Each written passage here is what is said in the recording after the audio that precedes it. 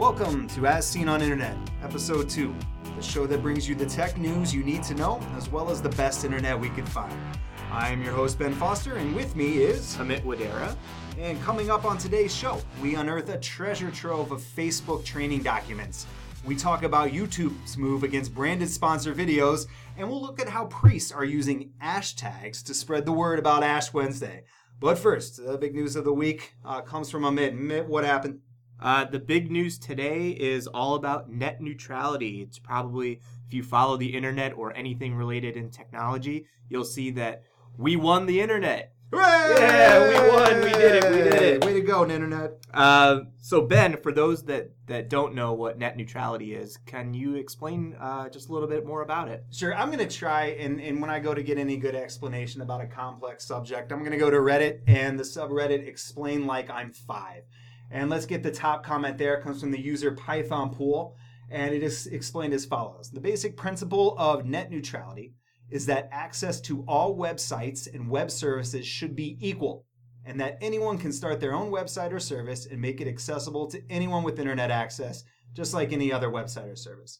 So without net neutrality, your ISP could block whatever websites it doesn't want you to access, and it could also charge you a fee to more of this. So this is a big thing moving on there. That's a basic nutshell how it works. And with that, with the new ruling, there's prohibitions on site and app blocking, speed throttling, and then paid fast lanes. So basically what that means is the big story was really around Netflix. Netflix really started this whole thing with a lot of people streaming House of Cards and Orange is the New Black, and they were using up a lot of bandwidth. And Comcast and a lot of the ISPs were basically saying, hey, Netflix, you're using way too much bandwidth for all of your shows, and they were going to charge them a premium to use their services. And now this is basically saying any corporation, any company that's using internet speeds, everything is basically exactly the same. So it really helps startups to use the internet in a great way. Yeah.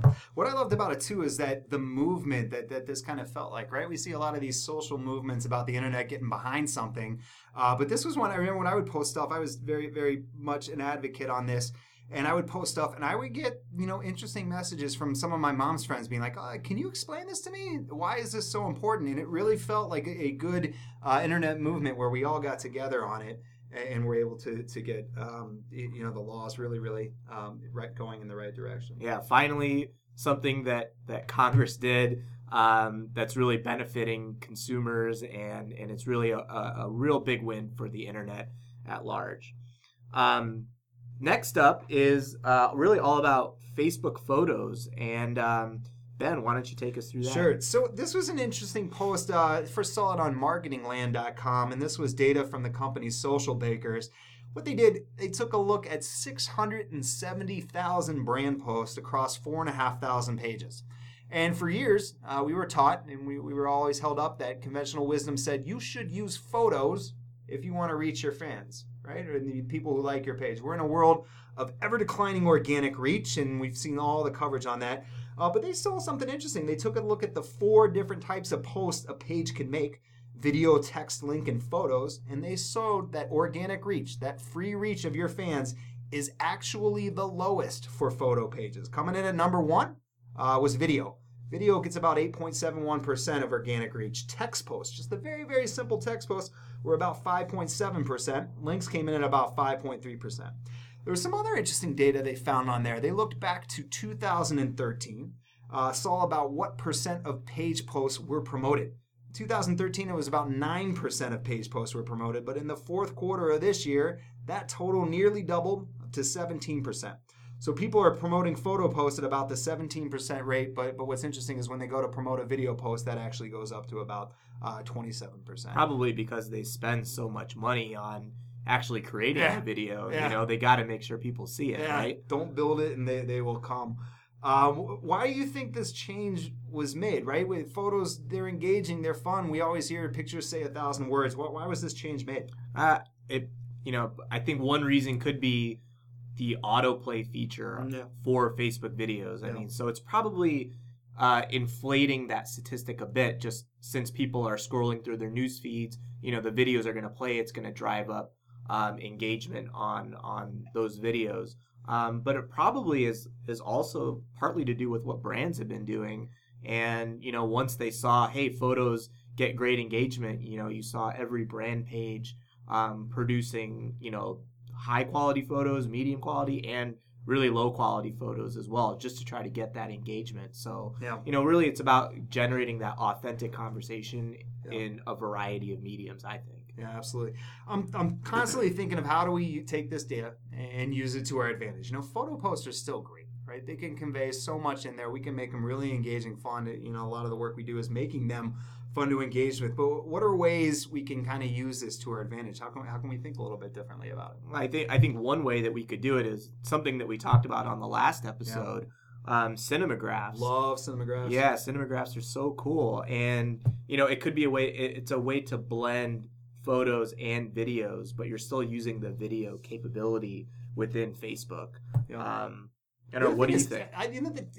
It is so much easier. I think it's so much easier to write a text post than it is to sit and take the time and go through all the creative revisions on a photo post. And if those are showing up more often and still only reaching 5% of your fans, you could probably double down on text posts and create a whole bunch more of them to get them out there and reaching more people to go on there.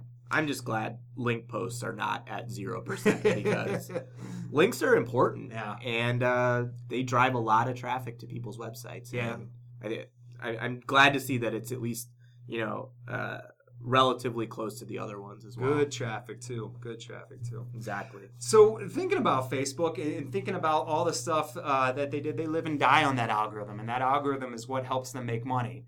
And there was an interesting movement in the patent space about Facebook and how they're thinking about reaching influencers. What was that story, Amit? Yeah, TechCrunch came out with this story a couple of days ago, and it was an interesting way that Facebook developed a patent, and they submitted it in 2011 on a way to identify who's an influencer. 4 years not. ago they developed this. 4 years. Well, it takes a long time to get anything through. What was I doing on Facebook 4 years ago? Probably like just starting our social media careers. So what they're doing on Facebook and what this patent is really all about, it's identifying not just who has the biggest social reach, but it's identifying who are the catalysts of the people that spark people to share content. So, you and I, we may have 1 million followers, right? But if they're really shallow connections versus somebody maybe like Oprah, for example, has very deep connections, things that she shares, she's a catalyst. She can spark a movement where, there's millions and millions of people sharing content that she shares initially. Yeah, you see so many people, I guess I see it a lot in Twitter, where like, oh, I have hundreds of thousands of followers. And then you look at the people that they're following, and you can clearly see it's about the same number. It's a follow back strategy. And it's a disadvantage. That's not an influencer if you're just trading followers in order to do it. So this is fascinating. To kind of go with the people whose followers shared the content the most. So basically what Facebook is going to do with this patent, it's, they usually don't monetize their patents this quickly, but this one, they could monetize it really fast, where they could charge a premium. You could target specific influencers that, are going to share your content and are truly influential in their space. And then they're going to charge a premium to hit those people. You could get so niche on this, right? Like if you had that perfect person who was able to share, crafting and scrapbooking things in Iowa, you could identify them so very specifically and know that they are the people that get their followers to spark and share conversation. So, why is this different than what Google or Yahoo or Microsoft is doing? With Google, they're looking for volumes of connections. They're looking for the number of people that you're connected to, thinking that it's all about that size of network that you have coming off there. Yahoo is looking at how influential someone's own followers are, and Microsoft is trying to assemble influencers with an unduplicated audience, so like a breadth of audience that goes on there. So it's very, very different because Facebook is kind of betting the farm, at least with this patent, on being able to say that it's those people who create shares. And I would love to see what data they have to support this, because they know, right, that the certain people can put can put content out there and just get people to act and get people to participate, that goes really, really Yeah, well. I mean, it almost goes the value of one impression versus another impression. The value of that influencer is so much more. Yep. And then now they're able to charge for it, basically. Yep. Interesting. YouTube also made some big news earlier this week. What did they talk about? Yeah, YouTube was interesting. They made a move against something that I think is very common. They moved against brand-sponsored videos. So this is something where a company would pay an influencer to do a brand-sponsored video and put a title card up there that kind of shows the brand logo up there for a while. So this is something that was quietly amended, and this was the wording from the YouTube site. We allow text-only title cards where there is paid product placement for the purpose of paid product disclosure only. Graphical title cards, including the use of sponsor logos and product branding, are prohibited unless there is a full Google Media buyout on the partner content by the sponsor. And you can contact your partner manager for information. So this was interesting. They're basically saying unless you're going to pay to advertise this video, what you're kind of do is taking money out of Google and YouTube's pocket. So you can see how this might really hurt somebody like PewDiePie, everybody's favorite video game streamer, who can go and take these things up. But you saw something today, Amit, about YouTube and how they're thinking about enforcing this, because this seems like it could be a pretty big deal. Yeah, regulation and the regulations that YouTube is changing. Regulation doesn't really mean much if they're not enforcing it. Yep. And this was something that Digiday was reporting on, that they're not seeing that YouTube is really enforcing this unless they receive a direct complaint from either users or or the content producer didn't flag something correctly, because now there's a change where the content producer has to flag that, hey, this is a promotional post. Yeah. So if those two don't, line up, that's when YouTube is probably going to come after you. It'll be interesting to see, the first couple of videos that YouTube actually goes after and what their response is. Yeah. I think it's an interesting larger trend, again, about, these social media platforms and, the rise of the walled garden, per se. You saw with Mitch, seeing that Twitter, wanted to monetize on, a third-party platform. Yep. Pinterest is making a similar type of a transaction with, preventing people from making money off of affiliate links. Yep. And now YouTube is doing something similar where, people that have figured out how to monetize content on their platforms, now the platforms themselves want a piece of that action. Yeah. Instead of just paying them for running ads over top of it, which is super interesting. If only there were a training on all of this. If only there were an easy way for us to figure this out. And it was Salisbury, the Adweek reports this thing where they said they found the ultimate goldmine of Facebook marketing training. So they did a really clever Google hack. They found that that people were posting from the site fbrep.com, and if you do a Google search just for that site:/fbrep.com, you end up getting a treasure trove of marketing guides and trainings. I did this quick search. I found about 3,100 results that were going on there. Here are the top 5 that I thought were the most interesting ones that you could think Google thought were the most interesting of this. Page post best practices, new metrics for your videos. 3 was the Facebook ads product guide. 4 was the Facebook campaign structure best practices, and 5 was direct response marketing on Facebook. So there is a absolute treasure trove on there. If you're looking for something very specific, what you can kind of easily do is do a search on site:/fbrep.com and then put whatever search term you're doing it for. That'll return results from fbrep.com, and there's just some amazing high quality content in there that is produced by Facebook. Why do you think Facebook didn't kind of protect that? Did they? It's funny, isn't it? Like, one would think that they could have easily their Facebook, they could lock it down with a password pretty easily. But they got all the reps out in the field wanting to do stuff, and I'm sure whenever I have somebody come in and give me a training, I want that deck and I want that deck right away. So leaving it kind of public on there works really well. So it's just easy how it's funny how Google was able to just find it and archive it with all these things that are going out there. But it's an absolute treasure trove of Facebook marketing training that goes out there. Awesome. Great. So moving on to quick hits. A couple interesting things coming up here. The first is around what's coming up next week with Apple and their watch event. Yeah, we've long been waiting for. Get your countdown clocks ready. The Apple Watch is finally coming. I know we've heard a lot of rumors about it. It is the event that was just sent to the press is happening on March 9th, just in time for my birthday, Ben. Drum roll. We can. Just in time for your birthday. I'll be looking at that. It was the $6,500 rose gold one. I think you're registered for that. Maybe we will find that one.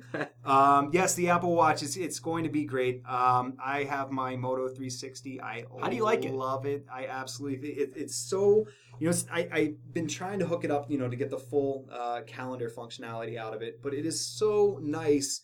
I can't emphasize this enough, to be able to not have to take out your phone, unlock the screen, check a text message. There's so many times where I'll just, my wife will text me and I'll be able to just respond to her right away and bam, bam, it's done. It is so ridiculously convenient. How long does your battery last on that? It's been good. It was funny because the first, usually the first day or two of your device is when you have that peak battery life. And you're like, this is going to last forever. I'll constantly be at 80% for the whole day. And it was actually the reverse for this, because the first day you're like constantly looking at it, trying to find that optimal watch face that is the most funny and most unique for your personality. I've had it go on normal days of use. I can get a full 2 days out of it if I forget to charge it. When I'm doing, like if I take it to the gym and I'm having to count my steps, which it's insane how your behavior changes when you have this thing, tracking your steps, just like, a Fitbit or anything else. But the fact that this is on there talking to me, I've intentionally walked to farther away L stops here in Chicago to make sure that I get my extra bit of steps in. But I love it just for that light little, just that ambient communication that's always kind of there for me. But at the end of the day, a watch is a fashion device, right? And what does Apple do with devices better than anyone else? They make them look hot. They make them look cool. I'm dying to see how these come in like that, because they could be the ones. My Moto 360 is nice. It's that perfect circle face on it. Are you gonna get one now that I've just sat here and sold it to death? You gonna get one? I mean, at a $350 price point, that's kind of that's the entry model. Yeah. I think the battery life is a deal breaker for me. I read that the battery life is even less than like 8 hours. And for a watch, it's got to last at least a day. Yep. I would love it if optimally this watch would last like a week on one battery. Yep. So maybe let's see what they actually talk about on March 9th. Maybe Gen 2 or Gen 3, but I'm definitely interested in it. Yeah, very cool. Something that Facebook is doing for their Facebook Awards. Tell us a little bit about that. So coming up, alert, if you have done some of the most amazing creative work on Facebook, Facebook Studio, which is at facebook-studio.com. This is the place where they feature what the best advertisers and creatives are doing on Facebook. Their deadline for their Facebook Awards, where you can win the coveted blue or gold, silver, or bronze prize. They're accepting applications across, it looks like, 5 categories. These are due April 1st, so start getting it together. Those categories are integrated campaigns, social technology, media strategy, Facebook for good, and new frontiers. And these are going to be judged and chosen by some of the top creatives in the industry. What's nice is that you get featured as that top piece of creative for your specific individual category. So going on right now, your programs are due April 1st, so get out there, write a killer entry, and get it submitted by April 1st. So moving on to end up the show, let's talk about some of the most amazing internet, the fun stuff that we could find this week. Amit, what was it that you saw on the internet this week that you absolutely loved? Well, tomorrow is a big day. It's beyond Friday. Yes. It is the premiere of House of Cards on Netflix. I gotta watch this show. You do not I watch don't, it? man. It's one you gotta watch. It's one you gotta watch. Should I start tomorrow? Should I go back in time? If you can. I mean, the nice thing that Netflix allows you to do is binge watch the entire thing. Yeah. So they're releasing the entire season on one day. So if you see my Out of Office next week, guys, this is this. I'm binge watching. So, Frank Underwood is now president. And Mashable has a series of House of Cards presidential photos that were inspired by famous presidential slogans. So you got Frank and Claire in all these amazing posters, ranging from Obama to Dwight Eisenhower. They're really great. I think the one that's my favorite is actually Claire Underwood, Frank's wife, and they're giving a not so subtle nod to Hillary running in 2016. Maybe some foreshadowing even of what's to come on the show. So something that was really cool, really interesting to see. That's on Mashable.com. We'll have the link in the story. Where's the other thing I found that Mashable surfaced this week? I thought was absolutely hilarious. This was on Ash Wednesday. It was Priest using the hashtag #hashtag with an H. So this was Priest taking a whole bunch of selfies on Ash Wednesday with ashes across their forehead.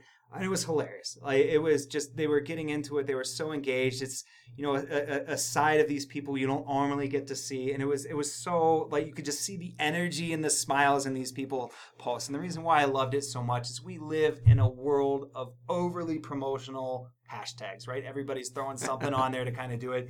This was just so genuine, so fun. It was just so neat to see out there. So it was one of the funniest things on there. That was on Mashable. We'll put the links in the show notes to go on there. So that wraps it up for the week. Thank you, everybody. Coming up next time, we'll talk about more tech news as well as the funnest stuff we can find. We hope you enjoyed the show.